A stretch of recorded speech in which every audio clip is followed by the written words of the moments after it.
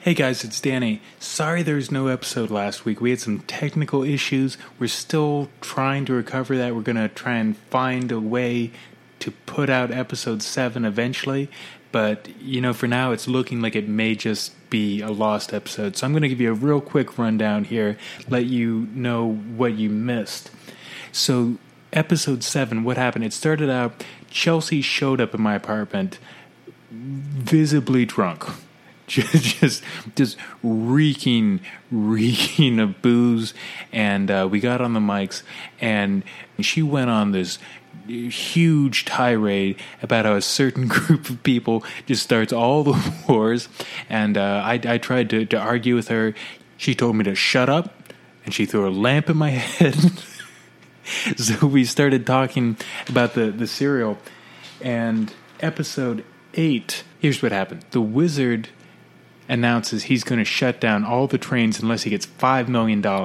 So Batman has a plan. He's going to give him the money, but he's going to paint it in this radioactive substance and then track it with a Geiger counter, track it back to their headquarters, which is actually a weirdly smart plan for him. That actually kind of makes sense. They did something similar in The Dark Knight, a legitimately good Batman movie, and we were sort of impressed for a moment. Then he announces that this substance will also cause the money to burst into flames upon contact with air. And we're like, okay, yeah, that's the Batman we know. And then so he just drops the money out of a plane. Then he jumps after it. They trace the criminals back to their hideout, and there's a big fight. The money gets opened, and it sets the hideout on fire. Robin flees, as he always does. If Batman doesn't know that he flees, and he's running around this burning building looking for Robin. Then in the next episode, very little goes on. There's a lot of fighting. There's one great scene. There's this, maybe the best scene in all the serials to date. There's a fight between Batman and a whole group of criminals on what appears to be a very slippery floor. They're just slipping and sliding around as they're punching each other, and then Batman gets knocked off a window out of the skyscraper. He falls, he hits the ground, and that appears to be the end of Batman. Chelsea and I both just cheer. But the next episode, it's revealed that wasn't really Batman in a flashback that we both agreed is just undeniably sexual.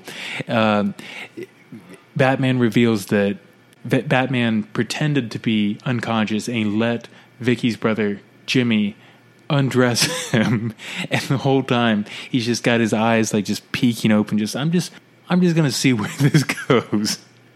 And this is a weird recurring thing with Batman and Robin. They keep pretending to be asleep.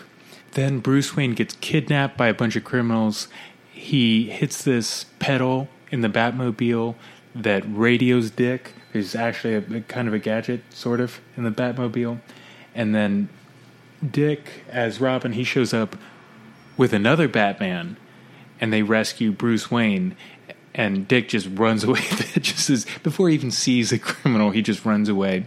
And it's revealed that the other Batman was actually Alfred.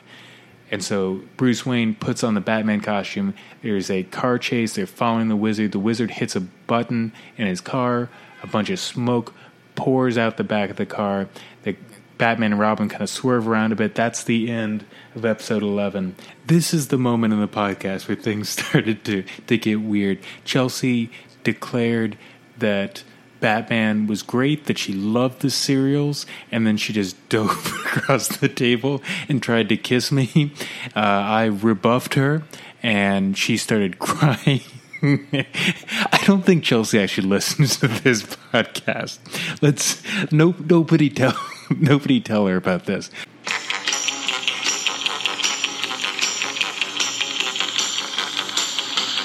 Podcast. You missed it. Podcast.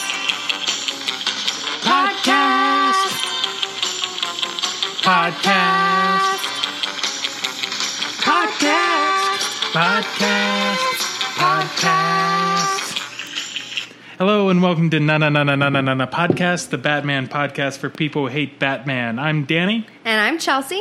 And we are going to finish up the 1949 Batman serial, Batman and Robin. I'm so glad to be finishing this. I have had like nightmares where that music at the beginning of the serial is involved, so I'm really, really glad. I'm really starting to wonder if I like Batman. I'm not sure I like Batman anymore. I will say there was a moment in one of the most recent serials where I was like, oh, Batman's costume looks nice. And then I was like, that's all I have to say. That's Stockholm Syndrome. That's what you're describing. You're just desperate to find something. Yeah. Like, by the end of this, I'm going to be like, no, Batman's the best. I love Batman. But really, it's just because of the torture of doing this. It's so awful. Remember when we thought this was a good idea? Yeah. This was a mistake. This whole podcast was a mistake. Well, a terrible mistake. Yeah. I thought about that this morning. I was like, wow, we've done so many episodes and covered so little Batman. Yeah. This is two things. I thought this was going to be 2 episodes originally. Right. This is episode 8. Yes. And if you're listening to this, thank you. Yeah. But also, I'm sorry. Yeah. I'd originally hoped people would be watching along with us. Don't do that. Mm-mm. Don't. If you haven't watched these already, don't watch these. Yeah. We'll start telling you when to start watching. Yeah, maybe next week. Yeah. Maybe, hopefully. We've got some stuff I'm excited about coming up. For sure. It's not all going to be this bad. I hope not. Well, me too. I'm legitimately starting to wonder if there are good Batman movies. Well, we'll see. And maybe we won't be as jaded because we're going to start having some guests on the show to talk about other Batman. And, starting next week, we're going to start having guests. And maybe those people will bring the light of Batman back into your heart. Yeah. My heart is dead and cold towards Batman, so it'll take a lot more than that. But we're working on it. How are things going outside of Batman for you? Anything interesting? Not terribly. I spent the afternoon yesterday at the Jazz Age lawn party on Governor's Island, which was super fun. Everybody dresses up in 1920s clothes, and there's bands that play music and food trucks, and it was really fun. It was just so fucking hot. Yeah. It was like being on the surface of the sun. It's too hot. Yeah. There's no shade. 3 ambulances had to be called. That'll take the ferry. I was trying to hang out with a friend last night, and he texted me. He's like, nope, too hot. Not going out. Not leaving my house. You can't go out. Yeah. Someone on the fake Snapchat on Instagram put up a little thing that was literally just walking around outside with an ice-cold beer because it's too hot not to. Yeah. And I was like, well, yeah, that's appropriate. I feel like no one would stop you. Yeah. But just here's my thing. I have been listening to a lot of true crime again, and I've been doing a lot of Summer of Sam stuff. And it was around that same time in the 70s that there was that blackout. If there were a blackout right now, I'd totally start murdering people. I would become murderous with rage because my air conditioner wouldn't work. You'd have to go outside. Every fire hydrant would be open. Yeah. I'll go on record right now saying I think Son of Sam was all justified. Well, he was kind of crazy, but it was hot. Yeah. So, that's currently one of my biggest fears is that we're going to get a blackout, and then I'm going to die. It's that weather where just, there's guys think it's okay to just wear no shirts on, I don't even judge them. I do. I don't. I hate that. I hate it too, but I'm if I could walk around topless, straight up would. Nobody should be walking around topless. I'm against the whole free the nipple. I think we should ban the nipple. I think all nipples should be removed. All nipples. I think the free the nipple people have the right idea that it's fucked up that men can walk around topless in places women can't. But I think they've got the wrong solution. I think we should stop letting men walk around topless. Men used to not be able to. Good. In that's the right. 1910s, 1920s, men we should go back to wear that. bathing suits with the top on them, and they got really mad about it. So they protested, and then everybody was like, "Fine, you can have your shirts off." And then the ladies were like, "What? No fair. It was a more civilized era. It was something. I don't like male nipples. I don't either. Sometimes they're really gross. They're weird. I haven't been super into the Olympics, but I've been watching swimming because we're really good at that apparently. And the one thing I have to say that I'm so pleased by is that none of the men who are Olympic swimmers have disgusting nipples. Oh. They're so tiny. They're so tiny, their nipples. Because can you imagine just watching somebody with like big old salami nipples, like swimming? Well, that creates a lot of drag in the water. You yeah, really your small giant nipples. areolas, Right. like just swimming behind you. Yeah. This morning, I was woken up by this dog who I don't know her name. I think I do know her name, but I hate it. It sounds like a stripper name, so I won't use it. Anyway, she's this really cute gray and white pit bull that lives in the building behind me, and sometimes she comes out by the garbage cans and I can like pet her, and I love her, and she's so cute, and I call her Lady Sweetface, which is not her given name. But this morning, she woke me up barking, and I was pissed about it because she barked for like 25 minutes, and then she stopped, and then about an hour later, she started barking again, barking constantly. Her owners had put her outside. There's no grass. It's like just a concrete area. Horrible. Put her out there. They put her out there a lot, but like it's so hot. She was out there for probably 2.5, 3 hours. Jesus. Barking, trying to get it. It got where she was just like laying down tired. She didn't have any water. And I was like, should I call the police? Like, whatever. So before I left, I told my roommates, I was like, hey, if in the next hour or so they don't bring her in or put water out, you need to call the cops because she could die. Well, I just got a text from my roommate on the way over here that said that there were cops that came over to check on her. And I was super glad because if she died, I would have been livid. Because they're just fucking lazy. They live on the ground floor, and instead of like walking their dog like every other New Yorker, they just put her out literally with the trash, like where the trash goes for their building, and let her almost die of heat stroke. It's 93 degrees out. I just checked. It's sweltering, and it's like even hotter than that back there because there's no breeze because it's all like blocked in like that. Yeah, no, fuck that. Not cool. Last night at like 9 o'clock, it was 91 degrees. Speaking of breezes, part 12 of this serial is called Robin Rides the Wind. Which he couldn't do here because there's no breeze. Right. So when we last left our heroes, Batman and Robin were in a car chase with the Wizard, and then the Wizard pulled a lever, releasing some smoke from the back of his car, calling Batman and Robin to swerve around. And driving's hard. Yeah, it's hard. So Batman and Robin crash the car, and then Robin gets out and he just checks the tires because that's. Gotta see if spikes are in them. I guess I don't know what he was checking the tires for. Robin's not smart. He's not smart. Why does Batman have Robin in this? He just runs away from every fight. I don't know. I think he's really just his emotional companion. Are they in love in this one? I think the last one was clear that Batman loved Dick. Does Batman love Dick in this? I think so. I think that Dick still lives with Batman. I think that Batman has cooled on Dick. I don't know if Batman loves Dick. I think Batman likes Dick. You know, I think Batman has gotten to where he like realizes that like maybe Dick is just like an infatuation, and Dick is so incompetent. Yeah. In this one. Batman's passion for Dick has waned. Yeah, I mean, it's Bruce Wayne. No, but like in the last one, Robin saved Batman a lot. So maybe that's why Batman was so into Dick. Yeah, because he was like, I sleep with him, and also he saves my life. I mean, Batman needed Dick. Mm-hmm. But here, I don't think Batman needs Dick. No, Batman's less incompetent. I'm going to say that, and that's a compliment. Yeah. For this one. So the wizard leaves his car with some goons, and then he goes through the bush, through the trapdoor, into the submarine, and then teleports into his secret headquarters. Batman and Robin try to find the entrance to the hideout, and one of the wizards, as they're looking around for the entrance, one of the wizard's henchmen, who's in the submarine, makes the remark that he's made this trip a lot of times. He still doesn't know where the headquarters is, and the wizard warns him not to try and find out. That does not pay off. The henchman does not make any effort to try and find out. No one makes an effort to try and find out. That goes nowhere. No.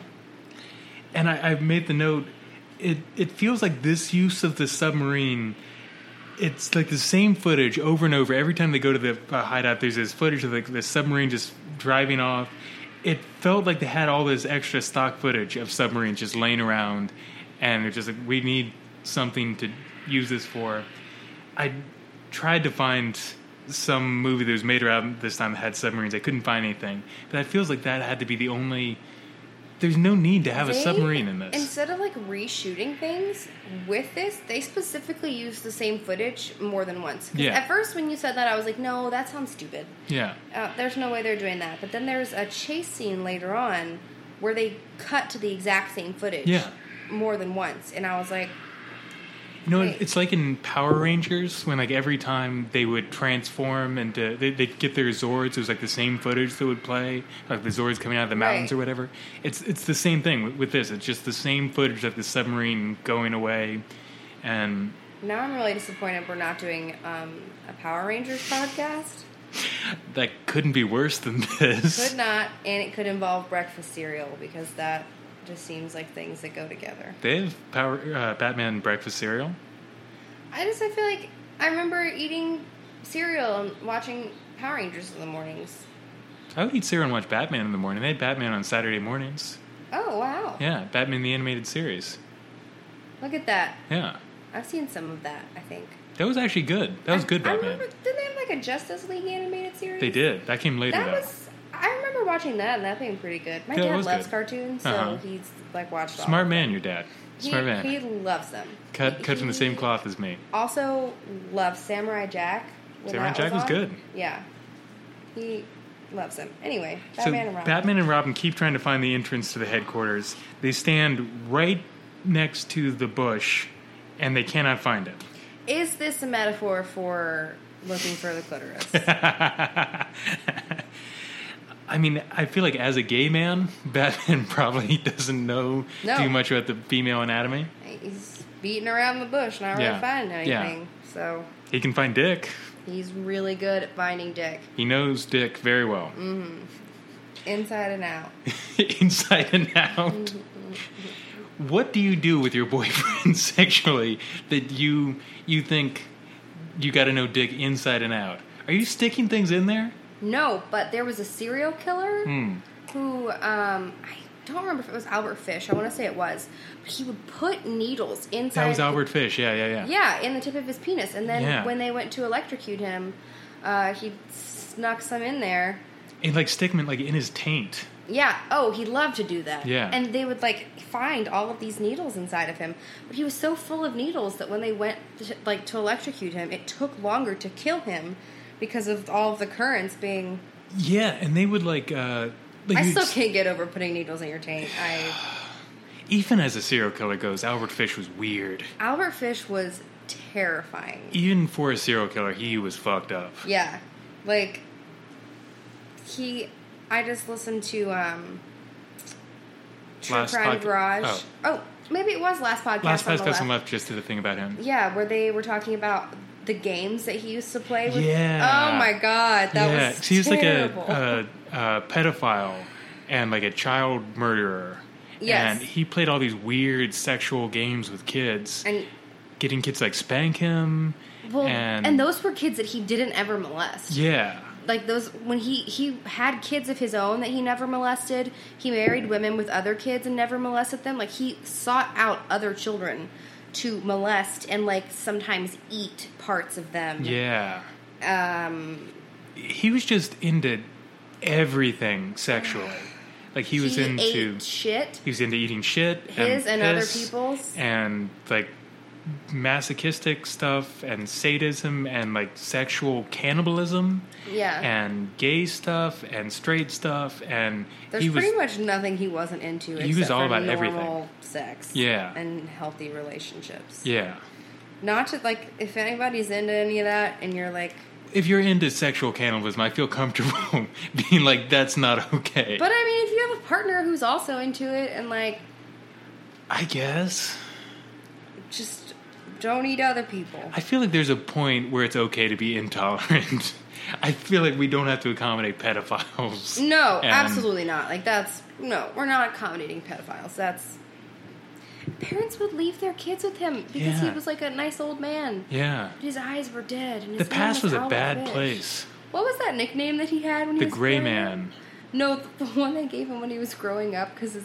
Oh, Ham and Eggs or something? Ham and Eggs. Yeah. That should be the moral of the story. Yeah. Don't give people shitty nicknames. I feel like parents in the past just did not give a shit. Like No. every story my parents have told me about growing up, it always starts like, yeah, my parents were nowhere around. They just I was everybody like, was a latchkey kid. yeah, I was like 5 years old. My parents just turned me loose into the world. Said, don't come back till sundown. Don't care what you do. Yeah. My grandfather just gave my... I don't know if he gave this to them, but he had a gun from World War II that was just not locked up or anything. Cool. And I don't think he gave this to my dad, but I think he was in a place my dad knew where to get to it. And so he and my uncle just played with this, and they left this somewhere. And my grandfather's reaction to this was not, oh my God, you guys had a gun that you were playing with as children. It was, why did you lose my gun? I'm angry that this gun is now rusted and useless. That is, oh my God. Well, it was like that whole thing, like in the 70s and even in the 80s, like that's why so many kids got kidnapped because their parents were like, just walk home from school and hang out and do whatever you want. And then when we get home, we'll do family stuff. Until then, take care of yourself. And then kidnappers were like, hey, it's really easy to get kids because there's no parents. They just like leave them outside. Yeah. It was like the easiest thing in the world to just kidnap kids. Yeah, sometimes I think we've overcorrected. Yeah, I think that's true. But it was too easy before. Too easy. My mom... Fish in a barrel. My mom, when she was... This would have been like pre-kindergarten. So she's like a really little kid. And she'd just wander off on her own. And she'd like go to the elementary school and like look in the windows and like want to be in kindergarten. And she'd just like crawl into the... Yeah.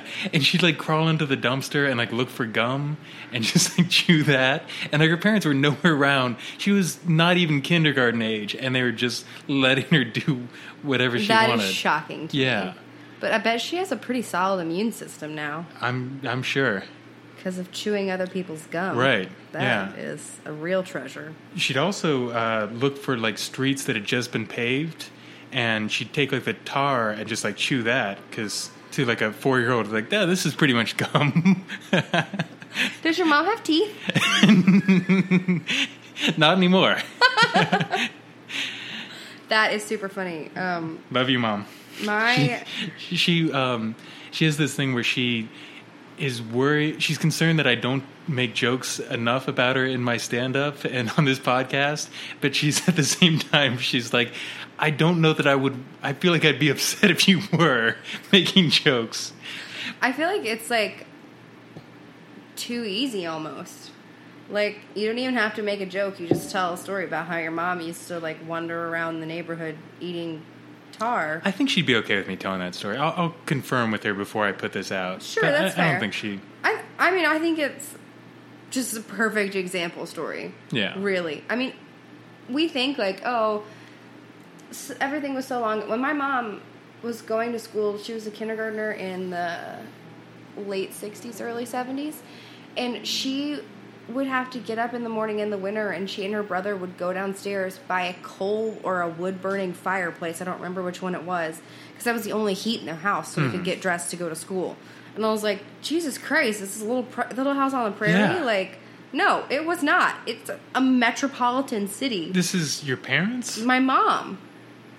Was she in Kentucky at this point? Yeah. Because you're from Kentucky, obviously. Yeah, but she was living in Louisville then with her family, so it was a big city. Okay.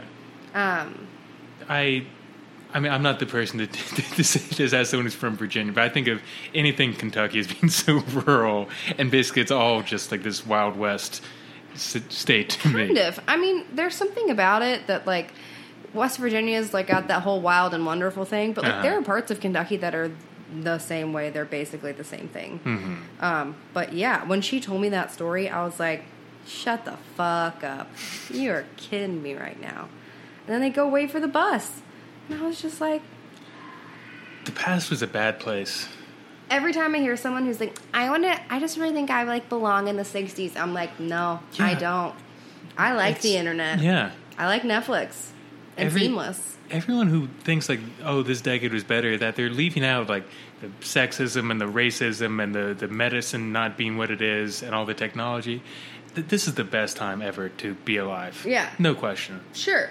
I saw somebody post something on the internet the other day that was like, make America great again, because it was like, go back to the 50s and those values. And someone commented on it and was like, yeah, back when income tax was high enough to actually support government programs and people could afford to have a one-income household and live comfortably. And I was like... Boom! And so the person wrote back and was like, no, we mean the racism stuff.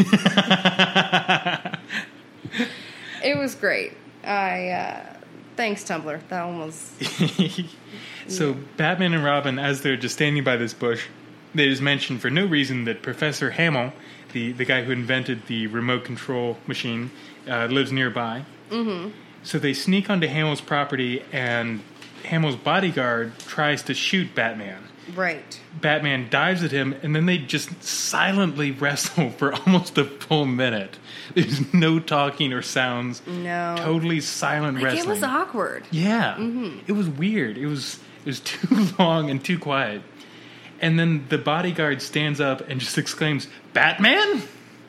Like you didn't realize the cape thing for the past. He was just wrestling with him for a minute, and he didn't figure out that this was Batman. And then he was like, oh, I was looking for a prowler, which sounds so fake. Yeah. So Batman asked why the guy shot at them. I just made this note, like, maybe because he's a masked guy sneaking around on private property in the middle of the night? Maybe that's why he tried to shoot him? That seems fair if he's working security. Yeah. Honestly, it's astonishing how infrequently Batman gets shot at. I would shoot at Batman if I just saw him for making me watch the series. It's one thing to... At some point, victim blaming is one thing, but this is like if Batman walked into a bar and just whipped out his dick and took a piss in someone's drink and said, "Why did you try and punch me?" Like, at some point, you got to take what you're... No, Batman, I feel like, is like that consistently all of the time. Yeah. Where you're just like, what? Yeah. Why did you do that? And right. He's like, I'm Batman. He's like that friend who just always has terrible things happen to them, and at some point, you're like, some of this has to be your fault. Right. Like, there's no way that this just keeps happening. No one is always the victim when this many things are going on. No, it's impossible. I mean, I guess not, but pretty much. Batman sees someone else sneaking around and then punches that guy, brings them into the house to interrogate them. Then it cuts to Batman, Robin, Professor Hamill, the burglar, and the bodyguard all standing on one side of the table like the Last Supper. Batman threatens to take the burglar to the police, and then Hamill asks what everyone is doing in his house, which I thought was such a weird line, because it's like they're all standing together. It feels like Hamill, there should have been some dialogue like off camera. Use your context clues. Yeah. It feels like they would have said something. So Batman starts interrogating the burglar, who pulls out a cigar and sticks it in his mouth. And then Batman offers him a light, and he declines. He said, "Oh, this isn't a lighting cigar. This is just for sucking." And Batman's like, I know what that's like. Batman breaks open the cigar and finds some microfilm. The burglar reveals that it's blueprints for Hamill's machine to neutralize the remote control machine. Which, out of nowhere. Yeah. Here we go. Yeah, there was no lead up to this. It's right. just apparently Professor Hamill has this machine to neutralize this machine. Could have cut the last, 12 parts of this story. Yeah. Also, though, I feel like they could sell those cigars to people going to music festivals and make a lot of money. To sneak stuff in with. Oh, yeah. That's actually a great idea. Yeah, because I think Batman had to actually kind of tear up the cigar. It wasn't just a twist off. Oh, you could 100% rip into it and then it was drugs there into it is. You don't think it'd be weird though if you're going into a music festival with a bunch of cigars? I think that there have definitely been weirder things brought to music festivals, and I think if you dressed like hipstery enough, then they would just be like, that's fine. I'm just picturing some fat guy in like a 3-piece suit with like a mustache and a monocle. Just, excuse me, is this the EDM festival? Okay, but recently on an episode of Difficult People, John Mulaney played a guy who was part of a super hipster group in Brooklyn that's like the old timers, and they like ride those big bikes that have like the giant wheel at the front and a little one at the back, and they like are super, super into all of that, like, oh, we live like the Edwardian people. So like, it's possible. You know what? That actually is not that far-fetched. Yeah. If you don't watch that show, you need to watch it. I'll have to check it out. Immediately. I'll check it out. Even just that one. So, microfilm, we have it. Yeah. So Bruce Wayne hands over the film to the police. Not Batman. Bruce Wayne hands this over. And he has this elaborate, like, oh, Batman wanted me to tell you to give... that he found this film and to give this to you. Why does Batman not do this? Why does Bruce Wayne hand this over? You know, I don't know. I got a theory that the only thing I could come up with is I think maybe they rented the bat suit and it was like rented like by the hour, and like they just couldn't. And Alfred was like, "I'm sorry, you can't have it unless you pay some more money for it." Oh, that too. I just meant the just did not. They just didn't have the budget for the bat suit that day. Oh, it's too much. We can't do it. We're just gonna have to do this scene as Bruce Wayne. We just can't afford. It is confusing how they switch back and like. There's no real context of when he's Bruce and when he's Batman. Yeah, and it doesn't really change his character. Like he's working with the police in both contexts. It doesn't really make sense for him as Bruce Wayne to be working with the police, but he's still doing it. Now I kind of wish Bruce Wayne had a monocle, because you brought up the guy with the cigars. Yeah, it's kind that would be fancy. This kind of feels a lot like Lewis Wilson, how we talked about how he was an FBI agent, and it would just make more sense if he just did this in like a suit instead of being Batman. Yeah. And if he was just an FBI agent. A lot of this feels like it would make more sense if this was just Bruce Wayne being like a detective. Well, and honestly, maybe this is stupid and naive of me, and I don't understand Batman completely, but I don't know why Commissioner Gordon isn't in on the whole Batman secret, that Batman and Bruce Wayne are the same, because it seems like he should be. Like, It seems like that would be an important thing for being Batman and being Bruce Wayne. Like, if either one of them ever ended up in places they shouldn't be in, then he would be like, oh, I know this, but then he could still pretend like, oh, it's Batman. I don't know that there's a great reason. I guess it's always a little unclear how much Gordon knows, and how much he knows, I think, kind of varies from one movie or one comic to the next. And I think there have been some where it's kind of implied that he does know, but he's just not, like, officially saying it. I guess the only thing... it's unspoken. Yeah, I guess the only thing I could say is that officially Batman is working outside the law and he's a vigilante, and Gordon can't be totally on his side because he's a police officer. Yeah, that's true. I mean, at the same time, he's got a spotlight on his top of his building to call him. It's not exactly a secret that they're working together. How many people have bat signals? Because it looks like just Commissioner Gordon. I don't know that there's anyone else in any Batman movie or comic that I'm aware of.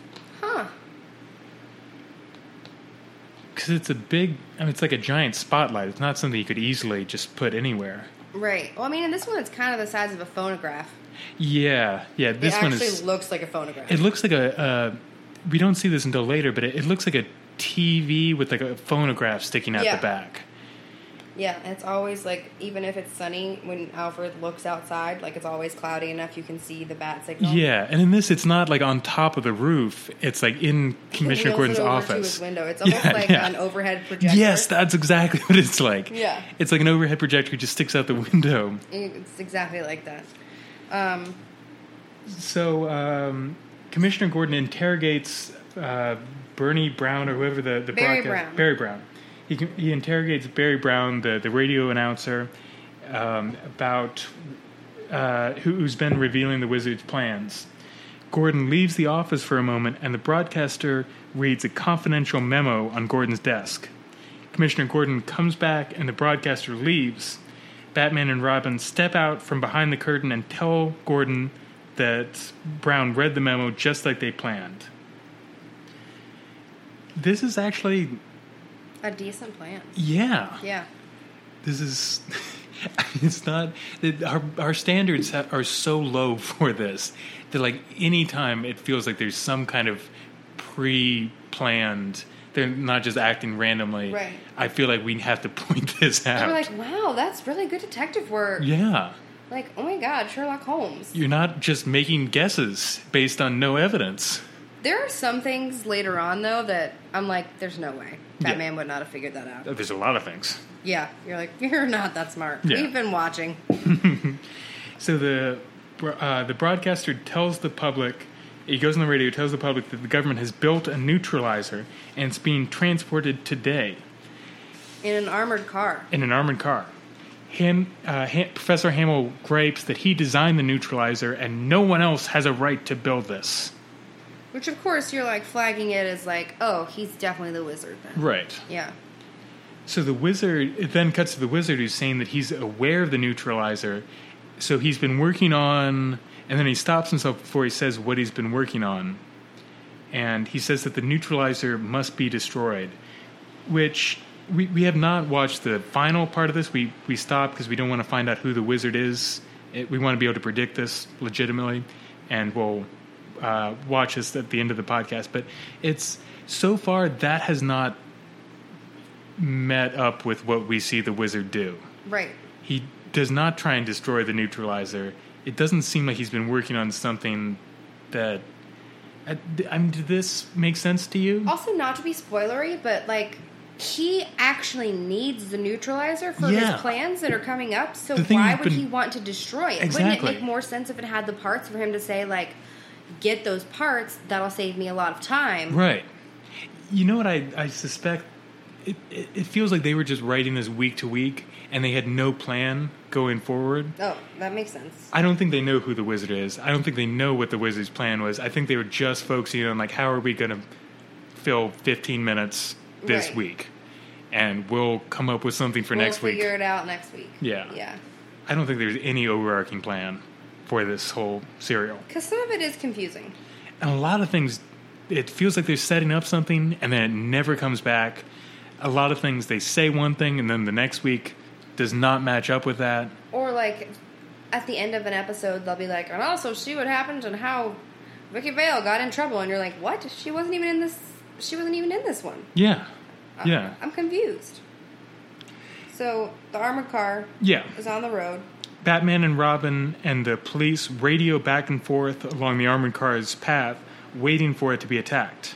Because Robin's in it. Yeah, Robin's in the back of the car. Batman's like in the Batmobile on the side of the road. The police are stationed at other points along the side of the road. So the bad guys block the road, forcing the armored car over to the side, and then they drop a smoke grenade in the back of the car? Mm-hmm. Yeah. Why is there a hole in the top of this armored car? It is also a submarine. There's just like a sunroof in the armored car? Yeah, for those long army drives. I actually have no idea. I thought it was super weird, and also I think that they get stuff out of it, but they don't notice Robin. They leave him there. And they open the driver's side door. It seems like this armored car doesn't have locks. It also is basically a mail truck. Yeah. No, as opposed absolutely. to like a real armored car, it looks like a UPS truck, but with doors. Yeah, that's exactly what it looks like. I think, again, this is like a production value thing. I don't think they could afford an armored car that looks real. I don't think they could... This is just lazy writing. They just couldn't figure out a way that these criminals could attack an armored car. Right. Maybe they just didn't have the budget to have explosives? Maybe, but then, so they're like... So Robin gets in the car, he's driving it, and suddenly there's an airstrike. Yeah. Well, the criminals like leave for a second, then Robin gets out of the back. He gets in the front. To follow them. Was he following them? I thought he was driving away. I think he's following them. No, I think he was driving away because then they started attacking him. But why would they attack him if he was driving away? Because they got all the stuff out of the back of it. I don't think they did. I think they were trying to destroy the neutralizer. Oh, you know what? They didn't because they bomb him off the road. Yeah. And the truck goes off the side of the road. Robin jumps out just in time. Right. Which is, I thought that was going to be the end of the episode, but you're right. He did not. No, wait, that was the end of the episode. That was the end of the episode, yeah. Robin radios Batman. He gets in the driver's seat, drives away, start bombing him. I didn't understand what their plan was.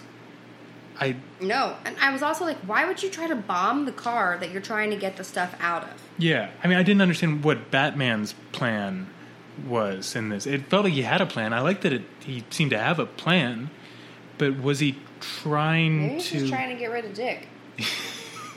Batman hates Dick. Batman may hate Dick now. Batman is over Dick. Batman got too close to Dick. Batman had too much Dick. Batman's done with Dick. Batman had too much Dick to lose. So. But did he think that the criminals were going to hijack the car and take it back to their base, and then Robin could Robin could help him, could tell him how to get there and whatever. Maybe. That's the but only. It doesn't seem like this group of criminals, DACA's criminals, yeah, they definitely were into the whole, let's kidnap and use you for information. Mm-hmm. This group of criminals does not seem like that. Yeah. They're we're just going to leave you unconscious on the side of the road. Yeah, but maybe he thought that they weren't going to look in the back. Maybe they thought they were just going to hijack the car, take it back to their warehouse, and then Robin would jump out. Maybe. I don't know. I don't know. This plan is not clear at all. Maybe it'll clear up in the next episode. Also, the title, Robin Rides the Wind. How did you feel about that title? I don't feel like he rode the wind. I feel like he just jumped out of a car, and it wasn't even a cool jump off of a roof or anything. He didn't even jump out in this part. You find out in the next part he jumped out of the car. Well, I mean, technically he jumps out in this part, but but you don't know that till the next one. You just see the car drive off the cliff, right? And it goes we've seen 30 down. times already. It's the same footage every time. I think. Yeah.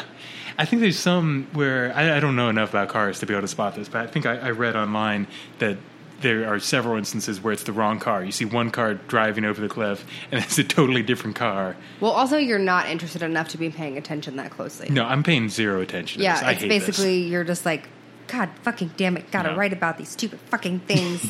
That's literally how I'm and sometimes I zone out, and then I come back in, and I'm looking at my notes later on, and it's a 2.5 minute gap in my notes. There's so many times where I don't understand something, and I stop and I go back and I try and rewatch it to get it, and it's always a mistake. It never clears anything up. Anytime I don't understand something, it's not the fault of me not paying attention. It's the fault of this not making any sense. Nope, it just doesn't. It's not real. Yeah. So the next part, episode 13. 13, The Wizard's Challenge. Which sounds like a Harry Potter thing, but it's not cool. It would have been so much better if this was Harry Potter. Yeah, we should have done a Harry podcast. God damn it. We fucked up. We called dibs on that. We fucked up so bad with the name of this podcast. This is so hard for anyone to search for. You know what? We can do Harry Podcast next. That one I won't even get tired of. That would have been a way more fun podcast to do. Harry Podcast. Yeah. God damn it, Danny. Anyway. Robin is revealed to have jumped out of the fucking car. Who could have seen that coming? Everyone who's seen any of these serial episodes. Yeah. This has happened 47 times. Yeah. Over the course. But this time, Batman, super speedily comes up the road, and, Robin just gets in the car and they leave. Yeah. And it was weird. Batman was driving all crazy and, wiggling around on the road. Yeah. And the criminals, they definitely did not get the neutralizer out of the car before, because they go down to where the car crashed and they go looking for the neutralizer. They find a box and like a giant, it looks like a Foot Locker, like a big box. And without opening it, they declare that there's no neutralizer in this box. Therefore, the neutralizer has disappeared. Well, the box, Batman has outsmarted them. Fell open. It was like a refrigerator box, one of those old wooden crates, and it was open. But I also legitimately don't think that they put the neutralizer parts in the truck. I don't think they armored did, car. but it felt like they spent no effort looking for this. They just said, this wasn't in the Walk first down place the we hill. looked. No, it's not here. Like when you were a kid and your mom would send you to look for something, Yeah. and you were like, she'd be like, oh, it's in the living room, and you like walk in, you're like, I don't see it. I don't think it's here. You're gonna have to find it. And she's like, I'm gonna fucking kill you. It's on the mantle. I don't know, Mom. I don't see it on the. You sure it's on the mantle? She like walks in and just like picks it up, and you're like, oh. Like, it didn't occur to them that this may have come out of the box, that maybe it wasn't It could in be the box. under something. It was under something. Maybe it rolled was still further in down the the car. hill. They said, nope, not in the box. Not here. There's also like 4 of them, and they don't split up to look. Yeah. It's just like all 4 of them together, like walk up to this box, and they're like, well, nothing here to see, fellas. The wizard's gonna be pretty angry about this one. Batman has outsmarted us. Again, which is sad. If Batman has outsmarted you, Yeah. then You're dumb. You should be in a short bus for your bad guy. A short armored car. Short armored car. Commissioner Gordon calls Professor Hamill, asking him to come to his office to ask him a scientific question. Literally, it was like, Hamill was like, why? And Gordon was like, I gotta ask you some questions about, science. Yeah. I don't think he ever goes to Gordon's office, does he? You know, I do not think so.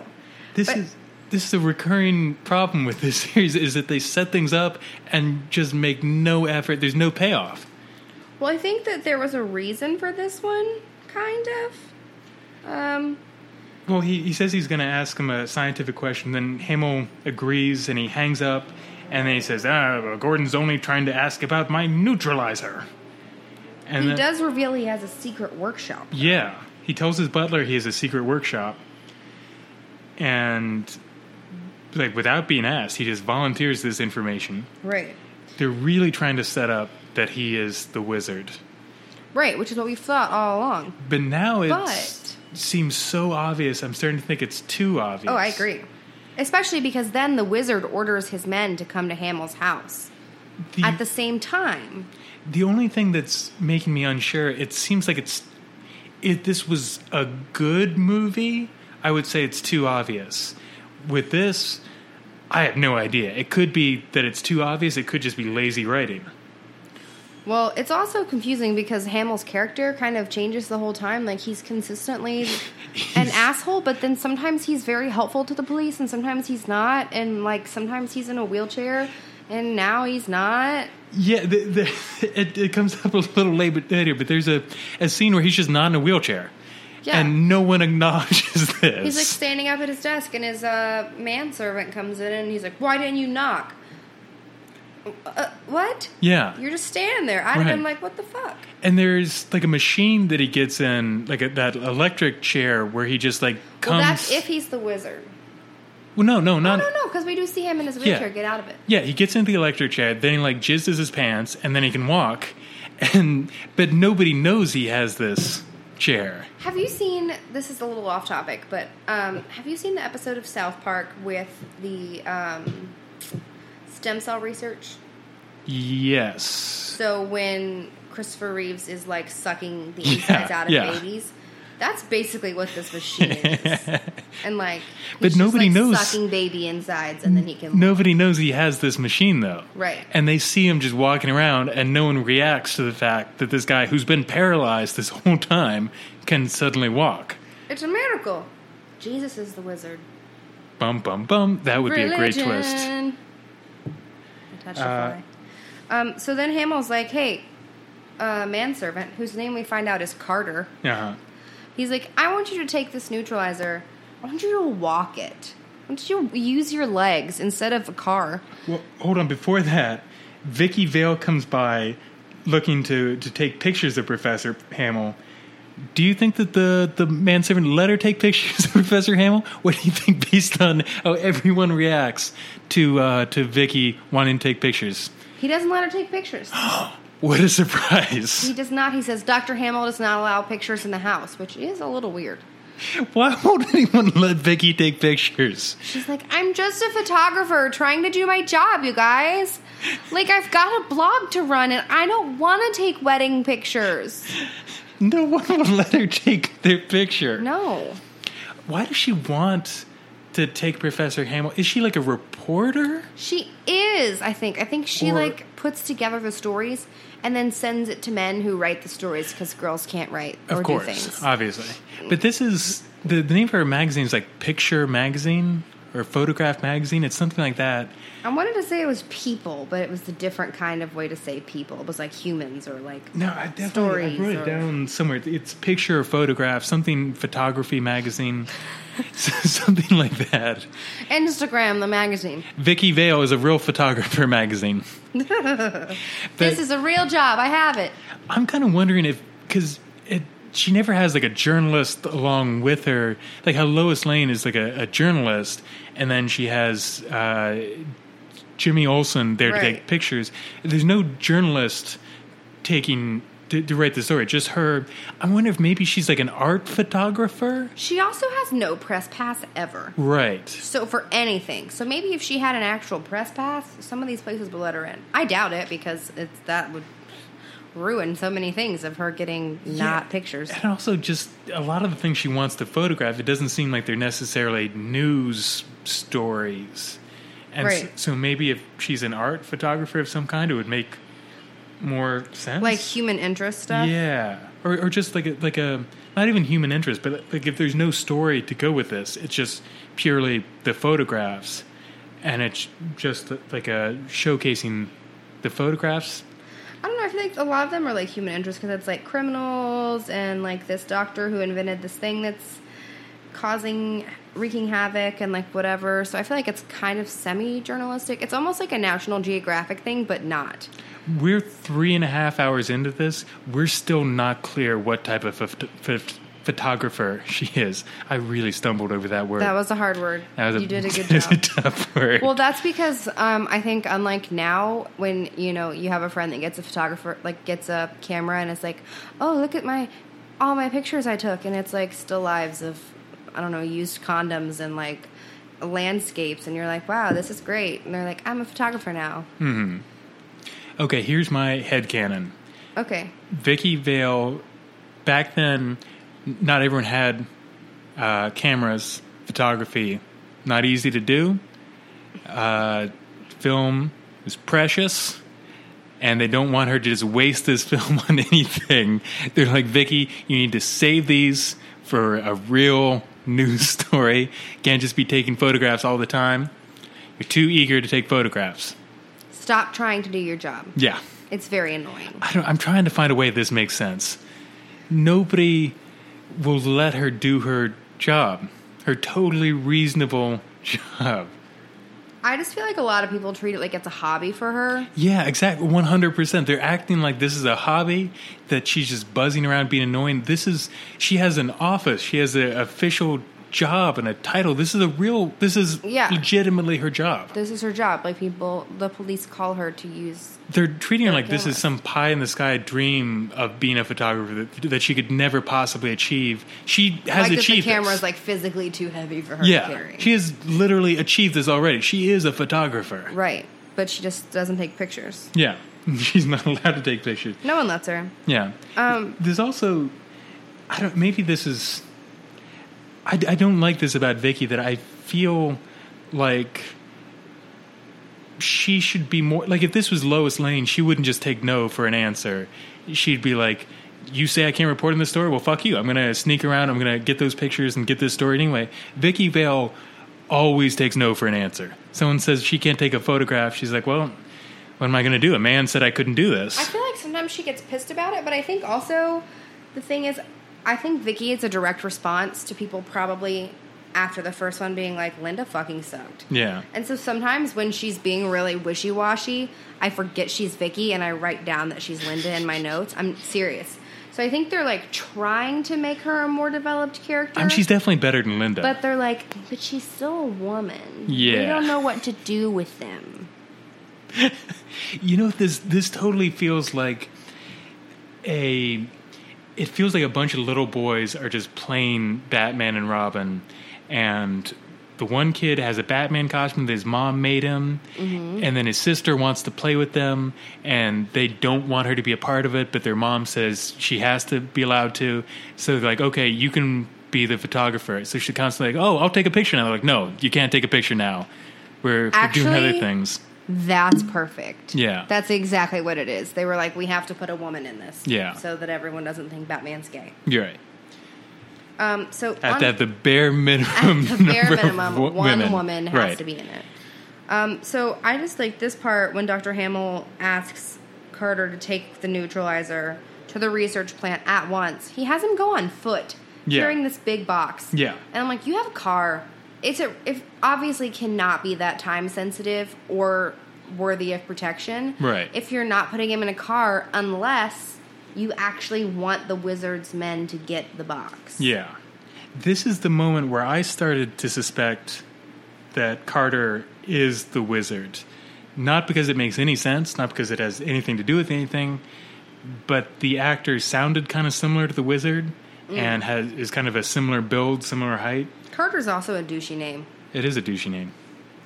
So the criminals jump Carter and they take the neutralizer. Batman and Robin just happen to be nearby. Batman fights. Robin immediately runs away in terror. But someone still beats him up. Yeah, someone chases after him and beats him up. Why is Robin... Someone chases after him. Yeah. Robin lays down on the ground. The person goes over him and he gets back up to try to fight. Right.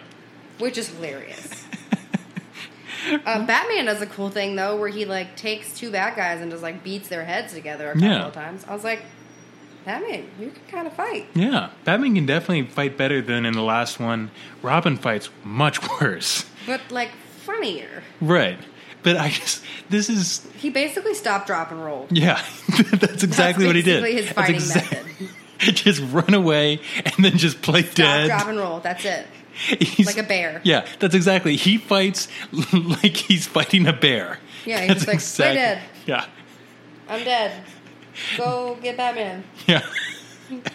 These are not the droids you're looking for.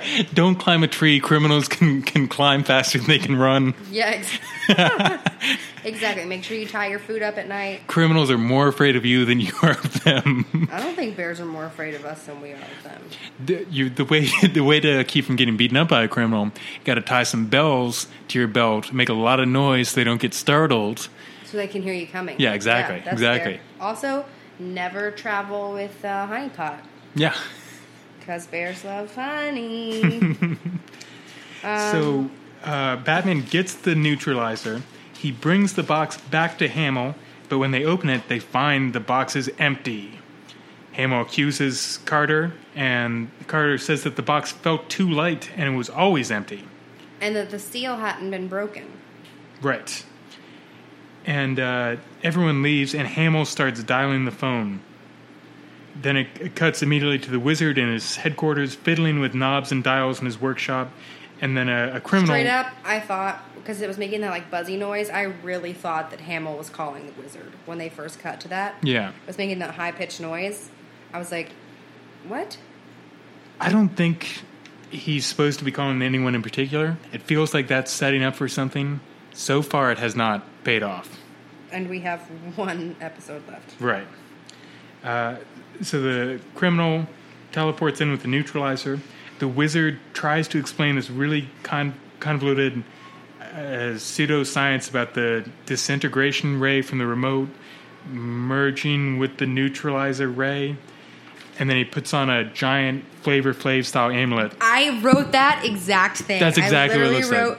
First, I'll put on one of Flava Flav's clock necklaces and tune it into both machines. You know what it looked like? It looked like if Flavor Flav existed in medieval Rome or like ancient Rome, so it was like an hourglass instead of a clock. It looked like Dr. Doom was wearing a Flavor Flav necklace, and that's what we were going with. That's exactly it. My favorite thing, just jumping in real quick here, the line he says before that, so my plan worked right under their very noses, and they still don't know my identity. Which made me curious, because I was like, who is it? Is it Carter? Is it whatever? Who did this? It's right under their noses. There's only 12 people that live in Gotham, apparently. So that's one thing they're definitely doing better than the last serial, is there is legitimately some mystery about who the Wizard is. Mm-hmm. Yeah. Which is I don't have any idea who he is. I've got theories, but it could totally be. I just feel like at this point it could be anyone. Like Yeah. if they were like it was Vicky, I would be like, well. Yeah, that's one thing they're not doing well because I have no faith in the writers to come up with like an explanation that makes sense. Right. So it could be anyone, and there could be a mountain of evidence that contradicts it being that person. It could be anyone. So the wizard turns on the rays, then he starts playing with his amulet, and he becomes invisible. Yeah. The wizard explains that he can only become invisible for a short period of time, and then he says, "Now I'll announce my plan to my enemies and defy them to stop me." Which is fair, because he'll be invisible. Right. He's not a good criminal. He's not a smart man. No, but this is actually, I think, like this whole invisibility thing, I feel like that's something that hadn't really been done at this point in this kind of a series. Like maybe in the comic books, but not in like any kind of I feel screen like the stuff. Invisible Man had to have come out by this point. Wasn't that in like the 20s or the 30s? Maybe, but I feel like in this kind of format, in something that's like for the general public and like for kids and stuff. I mean, it's great as for something that's as low budget as this. They can just have somebody not be on screen, and then that's the special effect is that they're invisible. But they do a good job with it. Like the special effect of him opening and closing that door, like They do an okay job. like that's pretty good. There's some parts where he's supposed to be holding things, and you can kind of see some wires. Oh yeah. Well, I think I'm just comparing it to the last one so much. Yeah, that, like, yeah. Our this is like standards Inception. are very low. I just love that he is the worst criminal to just. You're not supposed to announce your plan to your enemies. To be fair, though, that's a common trope in bad guys that they like to do those long speeches. That is true. So but maybe this is where it comes from. This is not like him getting like caught up in the moment. He's like sets out to announce very specifically. And normally that's like, my enemy is in a death trap and there's no way they can get out of this, so I'm going to revel in this genius plan. He's like, hey guys, just want to let you know, going to be stealing this thing at 2 o'clock. Hope that works for you. Good luck stopping me. Yeah.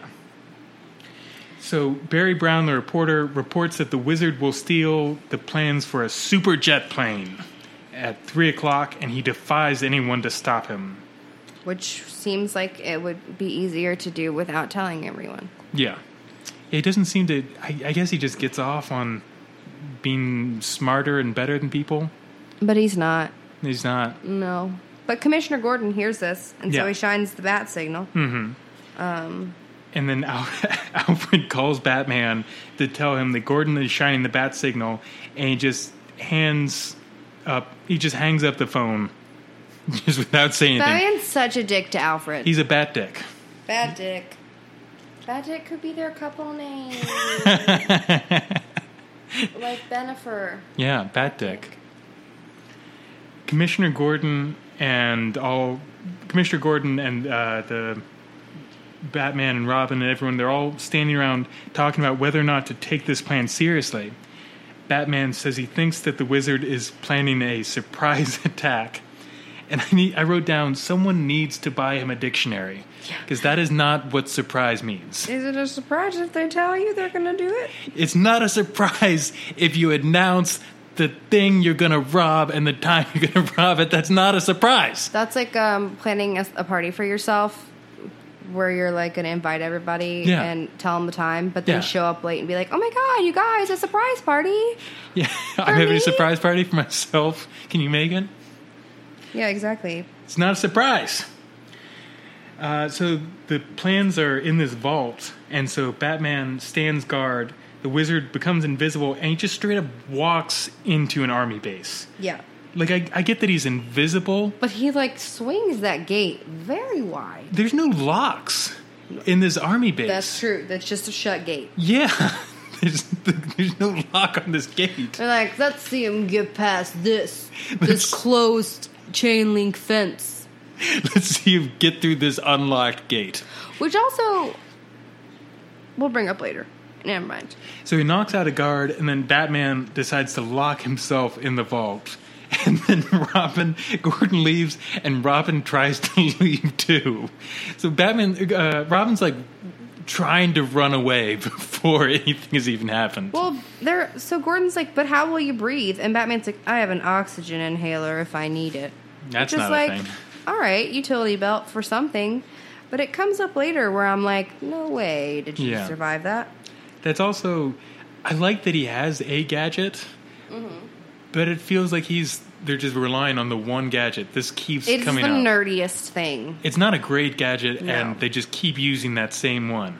Also, can we just talk about, so the wizard gets past everybody, he sneaks into the room, Robin is playing with the fucking toy truck. Yeah, I wrote that down. Is Robin supposed to be like mentally challenged? Like he's sitting there alone playing with a toy truck. Loving it too. He's so into it. He's like, this is a truck. He's like lifting it up like you're dumping imaginary stuff out of it. He's not standing. He's supposed to be standing guard. He's not looking at the door. He's not paying attention. He's just really into this truck. I just want to be like, who left Robin with a toy? How old is he? He's supposed to be like an adult. I think he's supposed to be like 16 or 17, but that still feels a little old for trucks. That's way too old for trucks. I stopped playing with trucks when I was like 15 tops. I stopped playing with trucks as soon as I could drive one. So the wizard knocks him out. Yeah, the wizard knocks out Robin with just a nameplate that was on the desk. He's not a fighter, that Robin. Yeah. And then he sets a bomb, which was the bomb just on the desk? Yep, just had a detonator in there. Seems bad. Why was there a bomb on the Poor desk? planning. Why was there? They probably were like, Robin put this away, and he got distracted by the truck. But so the bomb goes off and results in a huge fireball. Yeah. Before the bomb goes off, though, Batman checks his watch. I love this little detail that Batman carries around like a pocket watch. Batman, get over yourself. Batman's a total hipster. He's got like an old-timey gold pocket watch that he just carries with him. He's just rich. So the bomb goes off, blowing off the door, presumably killing Batman. And that's the end. Batman is dead. That's the end of this serial. There's no more. It was the perfect ending. Yeah. That was... I wish that was the end. Me too. Because here's my thing. So we all know Batman didn't die. Of course. So... in the beginning of episode 14, Batman asks Robin, like, oh, who did this? And Robin's like, I don't know, they knocked me out. Forgot to talk about the truck. And Robin's like, how did you survive? He's like, I stepped into the inner part of the vault. But he was wearing an oxygen tank when an explosion went off. He would have been dead. Yeah. Like, that's not me being cynical. I don't know a lot about science, but I've seen enough people That's on well TV established on this podcast. smoke cigarettes around an oxygen tank and it blows up. Yeah.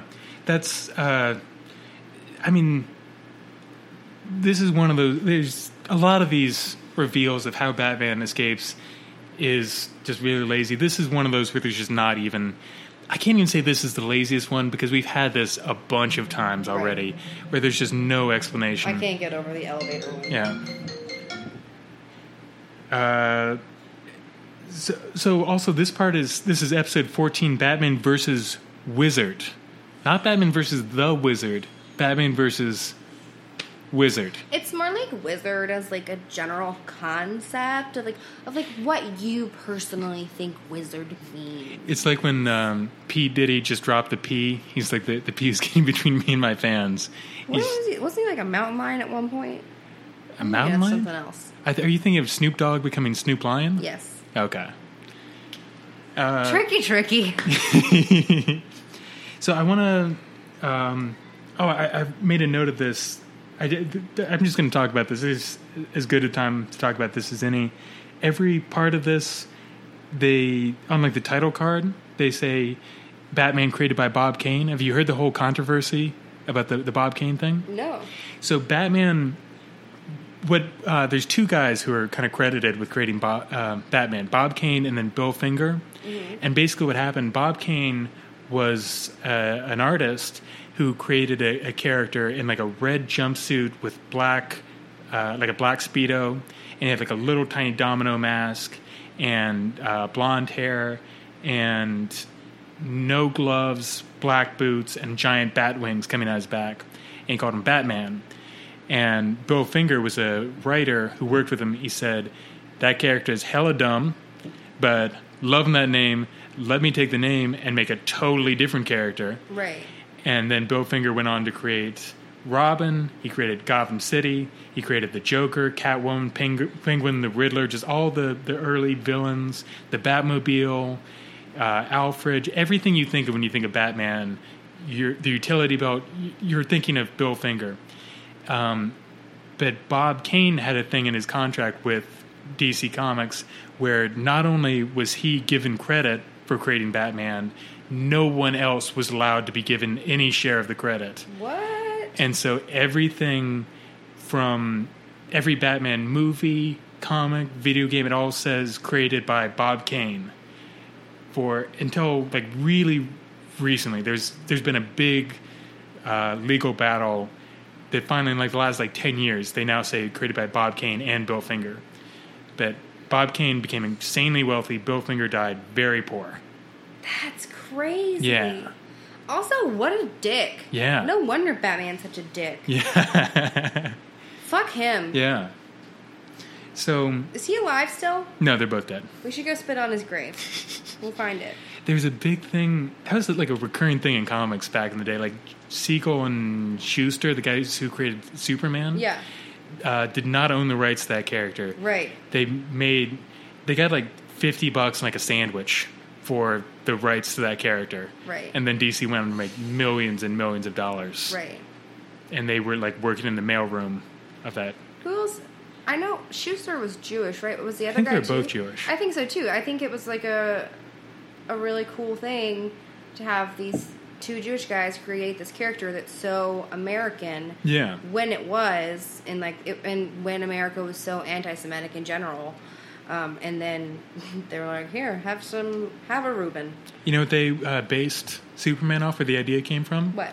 The idea of a golem. Yeah, like I was thinking about that. Yeah, like the Jewish like monster protector thing. That and, like, you can make that like comes from the earth. Yeah. You make like a stone or like a clay figure, and he protects Jewish villages, and that's where the idea of Superman came from. And now you know. History stuff. So, part 14, Robin wakes up. We talked about all that. Batman interviews the guard who was standing right outside the door, who had been knocked out by the wizard. And he says something knocked him out before the explosion.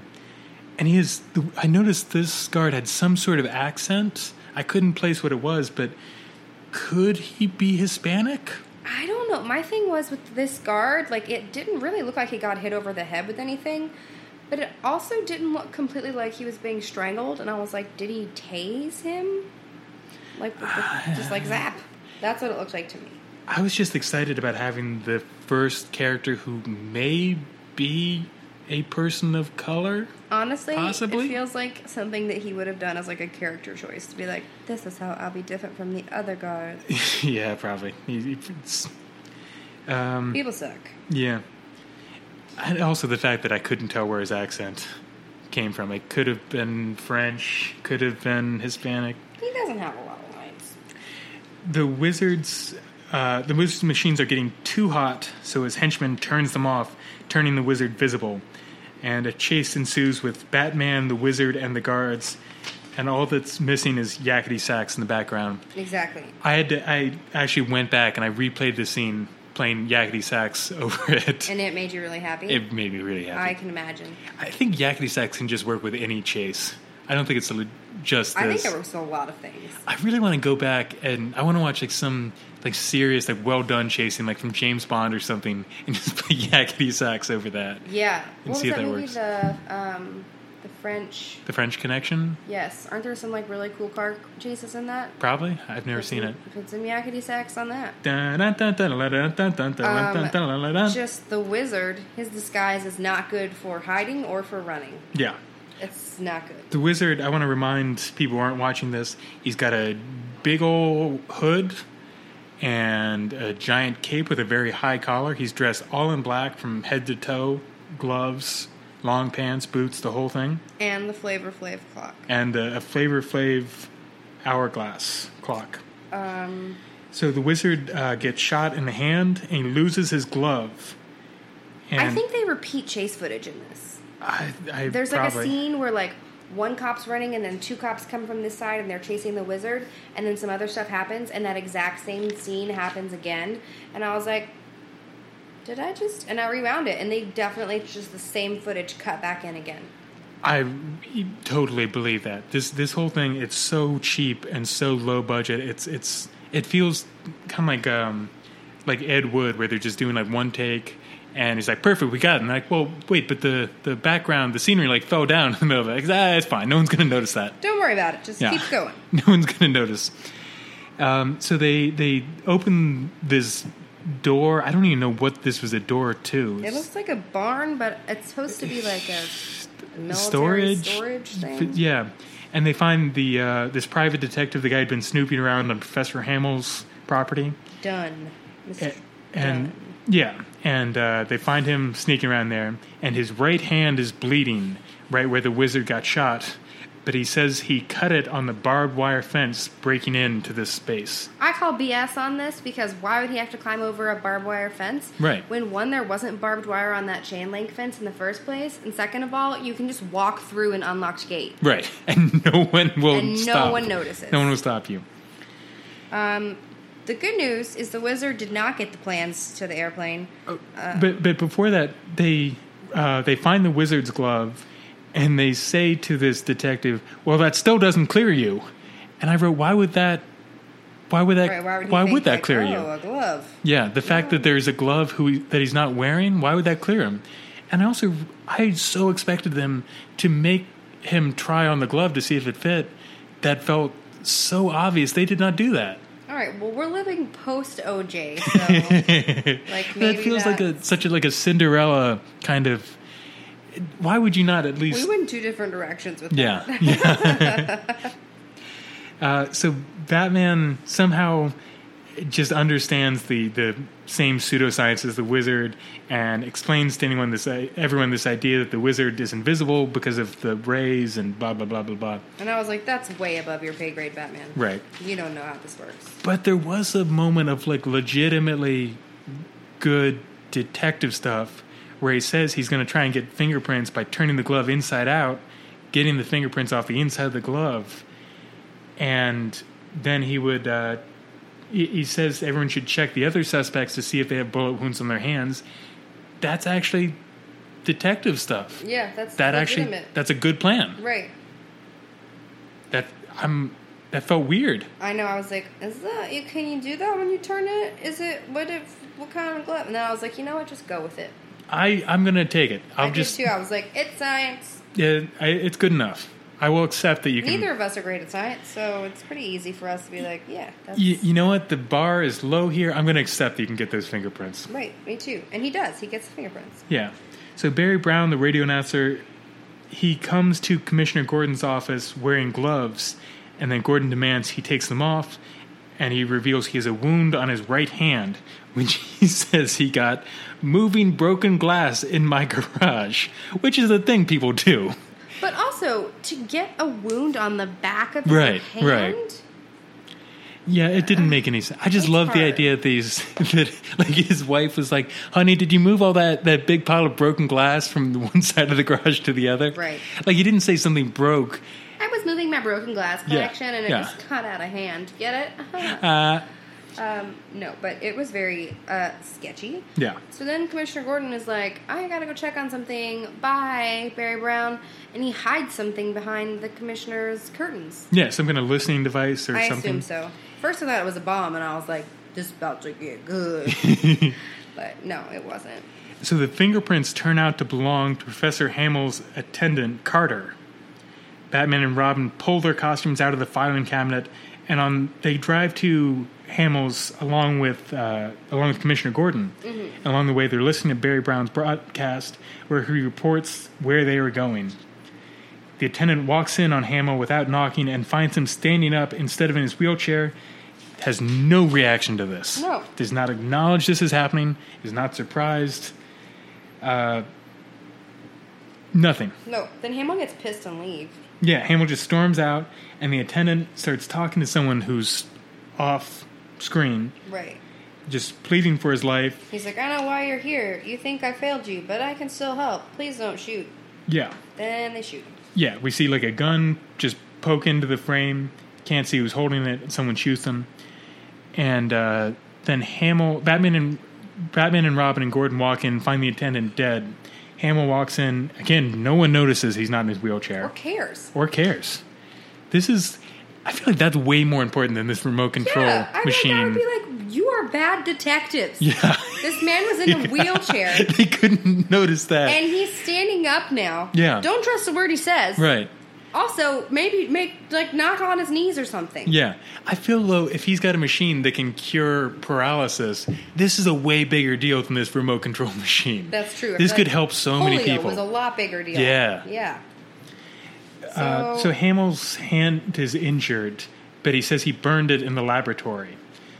And they all take it for granted that Carter was the wizard, don't really care how he died. Right. Just no effort to figure that out.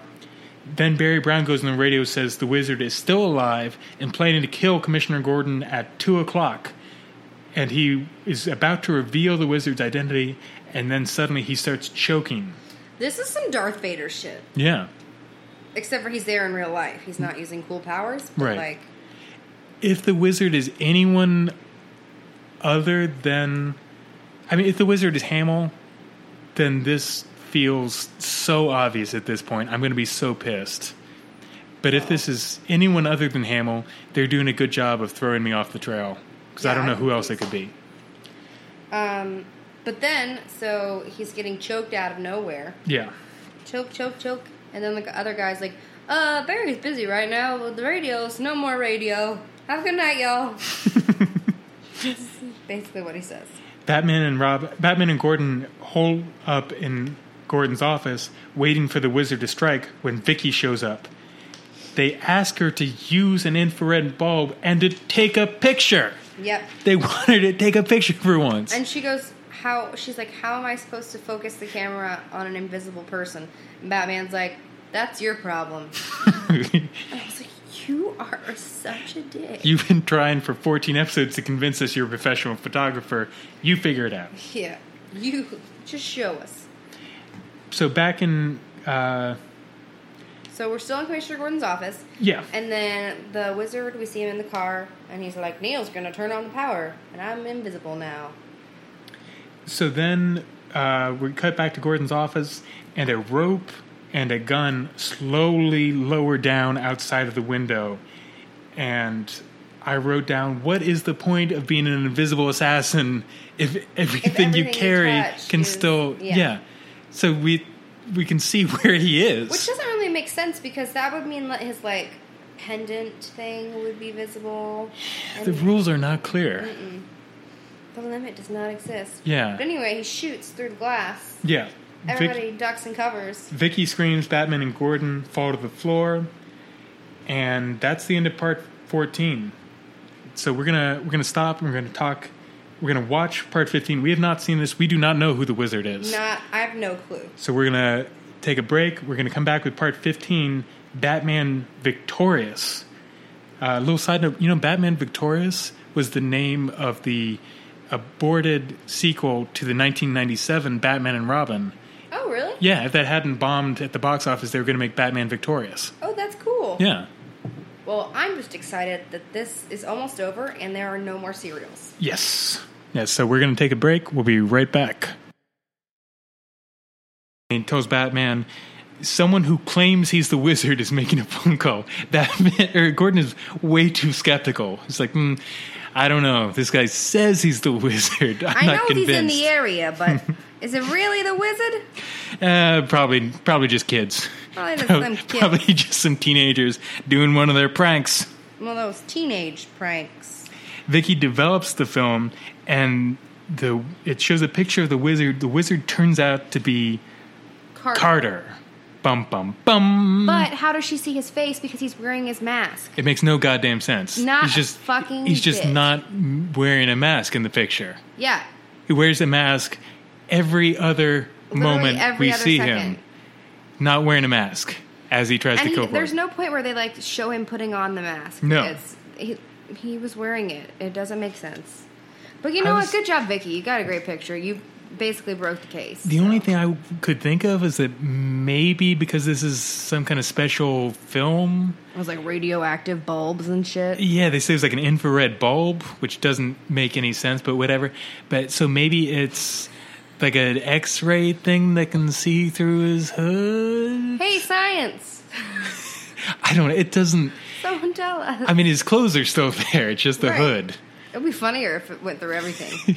If he's just wearing like boxers with like hearts on them or something, Yeah. he's just standing with a gun. Bats on them. I'd really like Oh, that. that'd be good. Yeah. So they're like, oh, it's Carter. But wait, he's dead. Right. Oh, wait, that doesn't make any sense. This Da-da-da. twist makes no sense. So the wizard, he's still on the phone. He says, I must go. That's how he hangs up. But, like, they dropped off a car for him without a driver. So one of his henchmen brought a car Yeah. and just left it. And they were, like, I guess walking home? No, because he has the remote control machine, so they sent a car remotely. How could he do that if he was trying to keep him invisible? Could the machine do both of those things? I guess. Don't look So for, many for questions. logic and consistency So then in this. the wizard- That's like the least of the plot holes in this thing. The lizard. The wizard Wizard. gets in the car and drives off, and these two, like, beat cops pull up. And one of the beat cops goes to the other and is like, there's nobody driving that car. And his friend's like, are you crazy? You better get your eyes examined. Why are the cops so skeptical? They know that they're on the lookout for an invisible guy, and then they see evidence of it, like, nonsense. There's no such thing as an invisible man. No way, you couldn't have seen Tim. So they set up this roadblock, Yeah. which is just like what they use to keep you away from the stage at a concert. Right, right. It's not a real roadblock. No. He just drives right through that. Literally shatters it. And Gordon tells Batman... And he immediately crashes his car, also. Gordon tells Batman that a car with no driver has been sighted, and it's, quote, presumably being driven by the Invisible Man. As opposed to, He's not convinced. are there Still multiple not invisible convinced. people? Right. It's driven by... But we can't see a driver. We're on the lookout for an invisible guy. Yeah, I don't know. I don't know. I don't know. I'm not willing to commit to this. So the wizard then, after driving through the barrier, he crashes the car into a telephone pole, and then he flees on foot, still invisible. Yeah, but the machines are overheating. Yeah. It cuts back, and it's like they're literally on fire. They are that hot. Yeah. So as the machines overheat, he becomes visible, but one of his goons picks him up in a car. Right. But when he becomes visible, he is wearing his mask. So, Right. so Vicky follows Robin out to the hidey hole. Wearing heels, like walking through the desert in heels. But I think that's appropriate. I really think that that's what she would have worn all the time. You think? Yeah, I think that they're low heels. And Okay. But this is like the desert, like a and forest. She just left. Like, she was at Gordon's office developing film, and then she was like, oh, I gotta go follow Robin. But then she gets caught because she's a girl. I bow to your sense of what women wear. You know better Like, than I think that this makes a lot more sense than, like, the whole Bryce Dallas Howard wearing heels in Jurassic World. I know it was a character choice. I don't care. I still think it's stupid. Right. Anyway, So, she's so caught, Robin runs around just jumping off of piles of rocks like he's a 5-year-old. which is very funny. Yeah. We both, like, laughed out loud. at Literally that laughed moment. out loud, yeah. The wizard orders the goons to get rid of Vicky, and she just drops her camera, and they drive away. Again, I thought that was a moment that was going to be like a clue that they saw Vicky was nearby. Not a clue. Does not come up. I like that when he tells them to get rid of her, they go, what do we do with her? Yes. So they tie her up and put her in a car. Right. And start the car towards a cliff. That seems like a really inefficient way to kill But someone. also kind of awesome, except for the fact that, like, if the cops came, it wouldn't be like, oh, it was an accident because she was tied up. Right. With ropes. Why didn't they just throw her off the cliff? She's a girl. She could fall. I mean, if she's going off a car, She's a a cliff, lady. She could just faint off of the side of a cliff.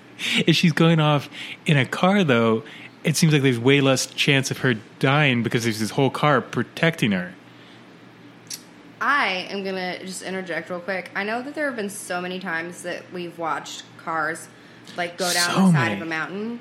And I'm just going to share a really brief short story about my family. Go for it. So my grandmother and Mom are from a part of Appalachia, where it's Appalachia, where they lived on Black Mountain, which is one of the highest peaks. And so, growing up, you did stupid shit. And my Uncle Jimmy got pissed drunk with one of his friends one time, and they were driving down the mountain. He drove off the road, rolled down the mountain in the car, and totaled the car. The only reason that they weren't injured is because they were all so drunk that the cops were like, your bodies just went with it. If you tried to fight it, you probably would have been hurt. And that is a true story of how my uncle drove a car off the side of a mountain and is alive today to tell. And that's why Chelsea is an advocate of drunk driving. Yeah. Chelsea endorses. Only drunk drive off mountains. Right. But please don't drink and drive. This must have been... Maybe this is why everything else is so cheap, because they keep driving cars off of cliffs, and that's where all the budget is going. I don't know why, but I have this image of it's a set cliff, and they have railroad tracks that those cars that you can get in when you're a kid. But it feels like it's flipping over. It's not just driving straight down. That's right. Sometimes they flip. That's maybe they just had some kind went. of stock footage just of cars going over cliffs, and they just use that. Because it's not the same car, necessarily. No, it's not. It's different cars all the time. I mean, it's not even necessarily the same car that they were driving when they got there. Right. Yeah. Well, so Batman shows up. Yeah. So Batman stops the car right before it goes off the cliff. And then when Vicky asks him to untie her, he says that she'll be all right. You'll be and all then right. runs off. Just leaves him. Thank you, fucking son of a bitch. Batman is not... This is the second time he's left her stranded in the middle of the desert. I just want to say, there's a point that comes up at the end here where she thinks that Batman and Bruce Wayne are the same person. Yeah, let's... But I just, if that's true... Right. And you think this is your boyfriend / fiance, whatever, who just leaves you tied up in a car... Right. Maybe reevaluate some things. Side note... Never explained what their relationship is. No, we don't know. 4 hours. This series, 4 hours long. We spent 4 hours of our lives watching this. 4 hours. There's no... I probably spent more just because I would zone out and have to go back and watch things over. There's no hint as to what they are. It's never explained what their relationship is. Jesus Christ. So... Batman and Robin sneak into the... Yes, they sneak in. Robin sees one of the criminals go through the bush, so they go through it, and they find the trap door, and they ambush a criminal as he comes out, and they force him to take them to the headquarters, the Wizard's headquarters. To your leader. I wrote down a note. Thank God we don't have to see the entire process, the submarine, and then the teleportation from the submarine. That was way too elaborate. Right. Also, process. It wouldn't have worked. If we go off of how long the process was and all the other stuff, yeah, they see the teleporting of everyone in the submarine while it's on the way. So they would have seen Batman and Robin in the submarine. So the wizard must be real distracted right now. Right. Anyway. So the wizard, everyone starts fighting. Except for the wizard who's just against the wall hiding. Yeah. And then he flips a switch, and a bunch of smoke starts pouring out of this machine, and the wizard runs off. And Batman and Robin run through the exit of the headquarters into Professor Hamill's house. Dun, dun, dun! And this is where everything stopped making any kind of sense. Oh, it gets really crazy. This is soap opera shit. I wrote down, Hamill confesses it turns out that it was actually Carter's twin brother who was killed, and then Hamill something. So what happened was, Batman and Robin come through, and Hamill gives this confession. And he says, it was me, I was the wizard all along, I killed Carter's twin brother. And then Batman's like, no you didn't, Carter's twin brother is threatening your life, he's the wizard, not you. And Hamill's like, you're exactly right. How did you know that? Based on no evidence. So, they're twin brothers, one of whom is acting as a manservant to this scientist, which I guess was to, learn all the sciencey stuff. I guess. The other one was being the wizard in the basement, which I guess Hamill just didn't go to once his legs stopped working so great. Also, Hamill's back in his wheelchair in this scene. Yes! It's very confusing. Yeah. That is such a huge... I mean, so much of the time when you see like a continuity error in a movie, it's something where you kind of got to be paying close attention. It's like a woman who, like, her hair is down in one shot, then it's up in the next, or like someone's holding or like something. It's parted on one side and then it ends up in a different place. They had a guy, they forgot in one scene that he's supposed to be in a wheelchair. Is he in a wheelchair or is he not in a wheelchair? I can't remember. Just go with no for this one. No need to reshoot that scene. But, like, Carter killed his twin brother. No, Carter's twin brother killed Carter. Just kind of heavy for the serial so far. Did we understand? Did they explain why? He killed him because he was, like, doing a bad job and they needed to get... I think it was basically just because he wanted to get the police off of his trail because of the whole, like, we're identical twins. We have the same fingerprints. Carter's dead now. It can't be me. Because they don't know about the twin existing. Right. That's such a lazy plot device to have an identical twin that was never mentioned before. Yeah, that's true. But, you know, neither one of us saw this coming. I'll give that to him. I didn't see it coming. Did not see it coming. Although I did think, I wrote down like 5 pages of notes ago that the butler is the wizard. The butler did it. Yeah, the Carter's the wizard. Just because it seems like the fucking butler did it. They had the same voice, the same build. It seemed like it was the same actor. I'm so mad the butler did it. Yeah.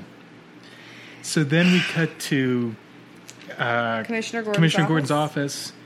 And there's this moment where Batman's like, well, the only unresolved plot thread is how did Brown know all the information he kept broadcasting? And they just kind of let that drop. Yeah, they never told us. Yeah, just like they like point out that there is a plot hole. They're like, we couldn't really figure out how to explain this well, so yeah. This is what I'm saying, that I feel like they were just writing this week to week. They had no plan. Adventure. Yeah, they had no plan for any of this. They were just like, we'll figure something out. That'd be cool if he just was announcing things. Why is he announcing things? How do you know? We'll figure something out. They also never explained the private investigator. No. No idea. Never comes back. He's not even in this. No. Part 15. Also, all of the technology and stuff, I assume, gets exploded from overheating. I guess. Do they catch the other bad guys? What happened to Vicky's brother? Is it ever established why Carter was doing this? Oh, Vicky's brother's dead. Yeah. No motive at all was given. No. I think he just wanted to be invisible. That just makes him sound really sad. He's just this depressed teenager. I just want to be invisible. I feel like no one sees me, so I really want no one to see me. I really like Vicky, but Vicky doesn't even know I exist.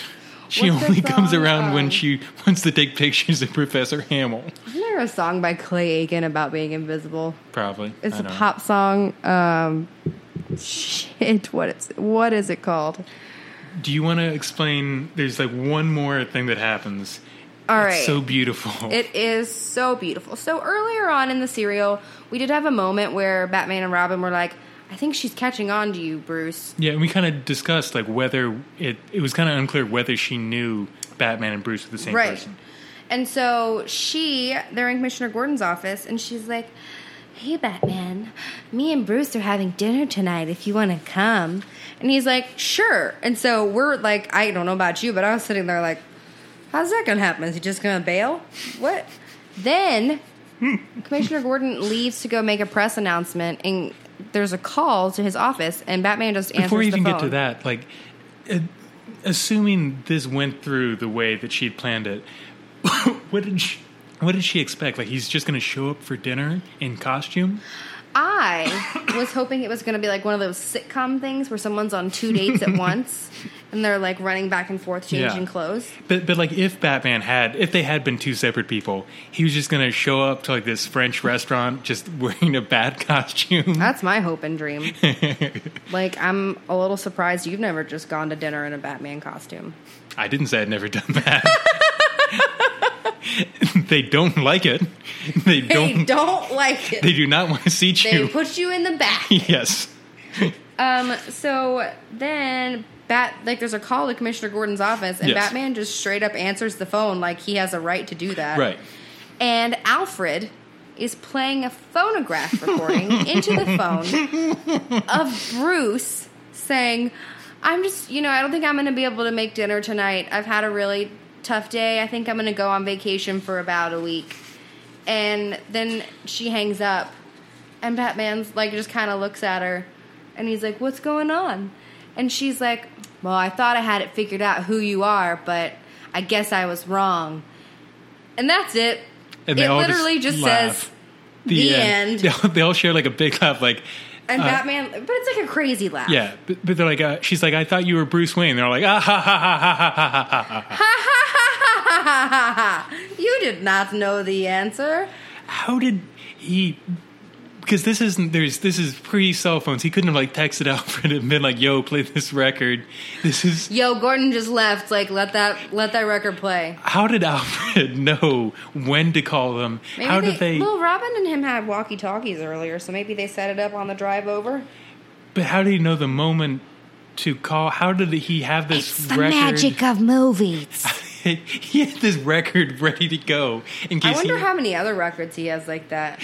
What if she Is that hadn't... how he broke up with what's her name? Linda? I hope so. I just love the idea that he has like a whole shelf of records. Oh, I do too. That's exactly for- what I'm picturing. Yeah. They're all different like reasons he can't do things. And Alfred's just like, it's such a bad wingman position. Yeah. And Alfred had like the smuggest smirk on his face as he was holding the phone to this phonograph. Oh, Alfred, we love you, but you have a terrible job. That's just such a risky plan to like assume you know exactly what Vicky's going to say and all of the... Because there's like a back and forth. Oh, that's true. What if she says something? What if she went off script? Yeah, she didn't say anything when Bruce called. I think there's like a line I think she or just two. said like... I think she made a kind of sarcastic comment about how, like, oh, well, if you're tired, because she's been doing all this shit and he's presumably been at a country club. Right. And then she hung up on him. Yeah. And that's it. Why is she together with him? Why is anyone with him besides Dick? I mean... And we're starting to question Dick, too, because it seems like he just doesn't care. Their relationship is not as strong as it once was. No, it's really sad. So that's it. That's the last part of the 1949. We did it. Yeah. Let's do a quick wrap up. What do you recommend this? No. 100% do not Actually, recommend this. I would say if you were interested in this, I would watch from episodes 12 to the end. I don't think you need any more than that. No, I think it gets better towards the end, but it's still not good. Right, but if you wanted to watch it. I think if there's some... Because I couldn't recommend any part of the first serial. If there was some way that if there's like a highlight reel, there were some individual moments in this that really genuinely made me laugh. Yeah. But those were so few Or and far honestly, between. just watch the last part, and then you'll be as confused as we were after watching all 4 hours of the serial. Yeah. This is really long. Yeah. This is a lot to get through. This is like Gone with the Wind long, the amount of time we spent on these serials. This is 8 hours. Between the two things, 8 hours. And if you count the time we've spent recording, Yeah. that's we've probably spent a full 24 hours It's gotta be pretty watching close. this, taking notes, recording, setting things up, you with the posting, me with having the train rides. Right. That's a full day. Some quick statistics about this. Between the two serials, 8 hours, 2 women. 2 women, that means no female extras, nothing. Linda, Vicky. You know what we should do? Remember in the first one when we were like, I don't know if we can name 5 things about Linda besides things I think we could do about- that for Vicky. Yeah, we should do that for Vicky. We should name 5 things about her. She's a photographer. Yeah. She has a brother. She has a brother. Let's not name things that are about like the men relations. she's related to. She tries to save her brother, which is kind of a... She's loyal. She's very loyal, yeah. 3, she doesn't actually always listen to what the guys say.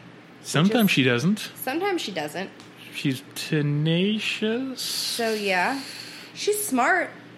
Is she? She is smart because she, like, is almost at the same pace as Batman. Like, when she Batman's not smart, though. Well, I mean, but apparently men are the superior race at this point, so if she's as smart as Batman, then... She's as smart as, like, the dumbest man on Earth. Yes. The best of the worst. Yeah. I'll give it to... She's smart. She can drive.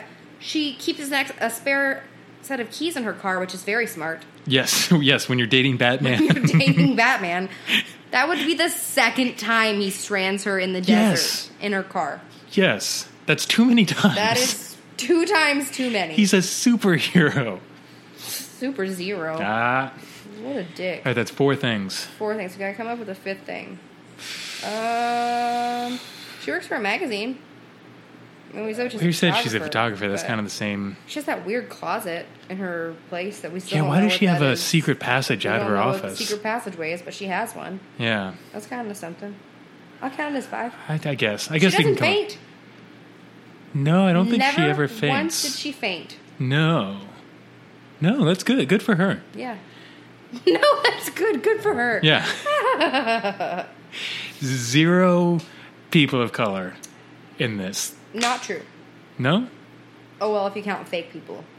0 genuine people of color. Yeah. Well, Wait, maybe was the Native one... American guy in this one or in the last one? Last No, it was in this one, wasn't it? Because that's when he leaves her in her car. No, that was before they went out to the cave. Together. But in between, I'm counting this as like one thing. Between the two... Okay, 8 hours. There we go. Yeah. People of color. It's just, there's...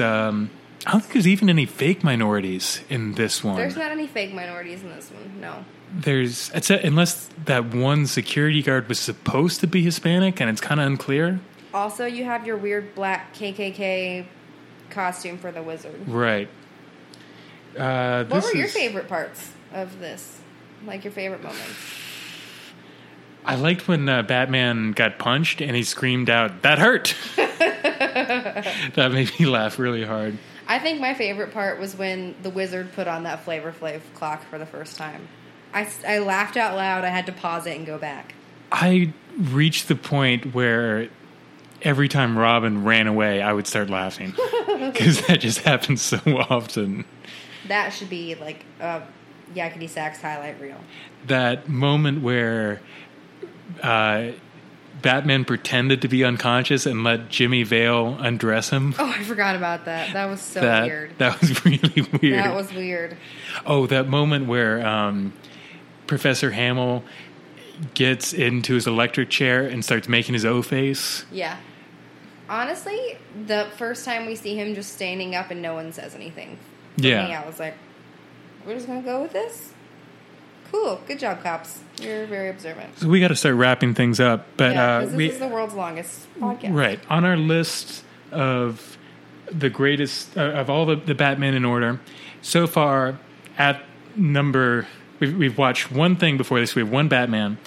So far at number 2, we have Lewis Wilson, started in 1943. Firmly at number 2. At number 1, we have no one.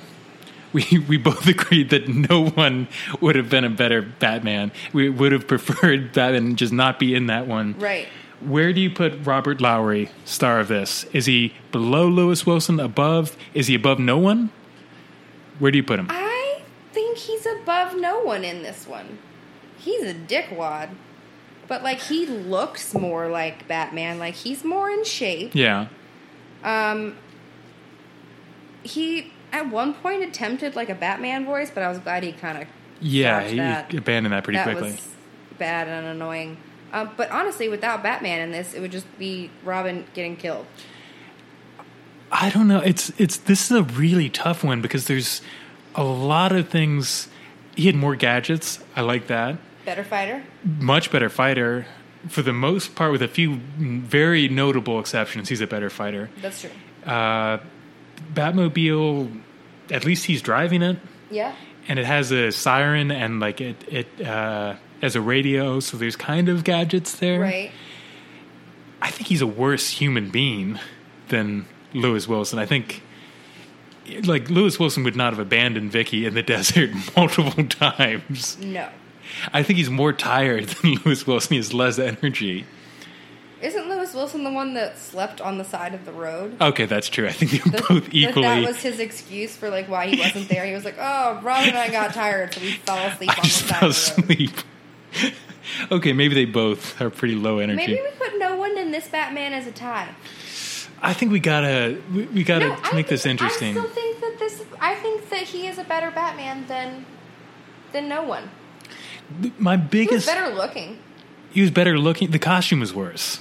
The nose looks like one of those Black Plague masks. The ears were worse too. The ears looked like horns, and there was the two moments where the one where he gets punched and he shouts, "That hurt!"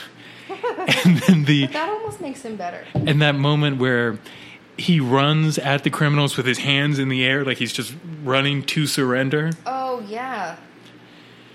Those are the only two things. Was that boat thing in this one? Yes, they were both of them were Robert Lowry. Those are the only things keeping me from putting him number one with a bullet. But you think despite that, you would still... I would say yes. Because if those are the only two things, then he is significantly better than Lewis Wilson. And if you took out those two parts, the serial would still be technically watchable. Yeah. So I think he's better than no one. He does occasionally do some detective work. Right. The fingerprint thing was good. Yeah, that was good. He did the back of the hand thing. Yeah, the radioactive money. The wiretapping. The wiretapping. So I would say he played a very active and good role in this. I'll say I'll put him. He's number one. So our list goes Robert Lowry, no one, and then Lewis Wilson. I feel comfortable with that. I feel good about that. All right, so that's going to do it for Batman and Robin. We're done with the serials. I'm so excited for it for next week. We're going to jump. There's a 14-year jump where there's no Batman movies. I couldn't find anything in the 1950s. Next Batman movie is 1963. I'm very excited about this one. This is Batman Dracula, directed by Andy Warhol. Scored by... So it's going to be weird. Yeah, it's going to be weird. And scored by the Velvet Underground. Shut the fuck up. Yeah. I'm actually super stoked about this. This is the one that made me want to start this podcast. When I found out that existed, I have not watched this. I'm really excited. I'm honestly really excited, and I'm hoping it's good, and I want it to be like something that like cool bars would play on the wall while you're there. Everything from here on out, I think some of the things we're going to watch are going to be bad. I don't think any of them are going to be this unwatchable. I don't think anything could be this unwatchable. You know what? This Batman Dracula, it's like a lost film. There's only like 20 minutes they've been able to find. I'm going to go ahead and say, watch it. Watch it with us. It's 20 minutes long. Watch it and hear us discuss it. Yeah, and it'll probably be a slightly shorter podcast next week, so that's a break for you. Yeah, this is a really long one today. Yeah. Well, we got a lot to wrap up at the end here, and then we'll do a shorter one next time. Yeah, with our first guest. Did our guest confirm? I have not had a confirmation from our guest. Probably our first guest will be here. Probably our first guest. I think that she will definitely be interested. So, actually, I kind of like the idea of keeping you in the wind about that, like not knowing exactly who it is. Yeah, don't know who it is. Surprise. Don't know if she'll be here. But we may or may not have a guest next week. Yeah. So, Chelsea, what do you want to plug? Just same old thing. Facebook group, please go there. Yeah. Please rate and subscribe to this podcast. I think we owe you some old high school pictures. I just remember that from podcast. We were supposed to post those last week. We'll do that. Maybe we'll throw those up there. My Instagram is Mouthy Broad. It's also my Twitter handle. Please feel free to follow me there. I think I'm pretty funny, but if you don't, then it's okay. Not everyone has a good taste. What about you, Danny? Anything? I've got some shows coming up, but we record these way in advance, so I don't know when these will be when this will be dropped. So I'm just going to say, follow me on, friend me on Facebook, follow me on Twitter, Danny Rathbun. We'll put your events up on the Facebook page. Yeah. For the group. We'll do that. I do a monthly show at Eastville Comedy Club. I know the next one's going to be September 14th. This may or may not be released by then. That's about it. Check out. I want to thank, as always, Joe Gilpin. Yes. He puts all our stuff online. He's got a podcast, Up and Away, and we are sort of in a podcast network with him hopefully going to have some stuff coming from that. I think that's How did it. your podcast spot go for your friends thing last week? It was good. It was good. I do a podcast with Mike Bledger where I talk about Batman every week. I should know the name of that podcast. I don't know. We can put it up on the... Yeah, he does a thing called Malignant Brain Humor. I think it might be part of that, or it might be a different... If you just check out Malignant Brain Humor. Just check it out. You can catch Danny on that, and we're always about supporting people that we are working with. So Sure. I think that's going to be it for us. I think that's it. And we can laugh maniacally and roll the end credits. The end.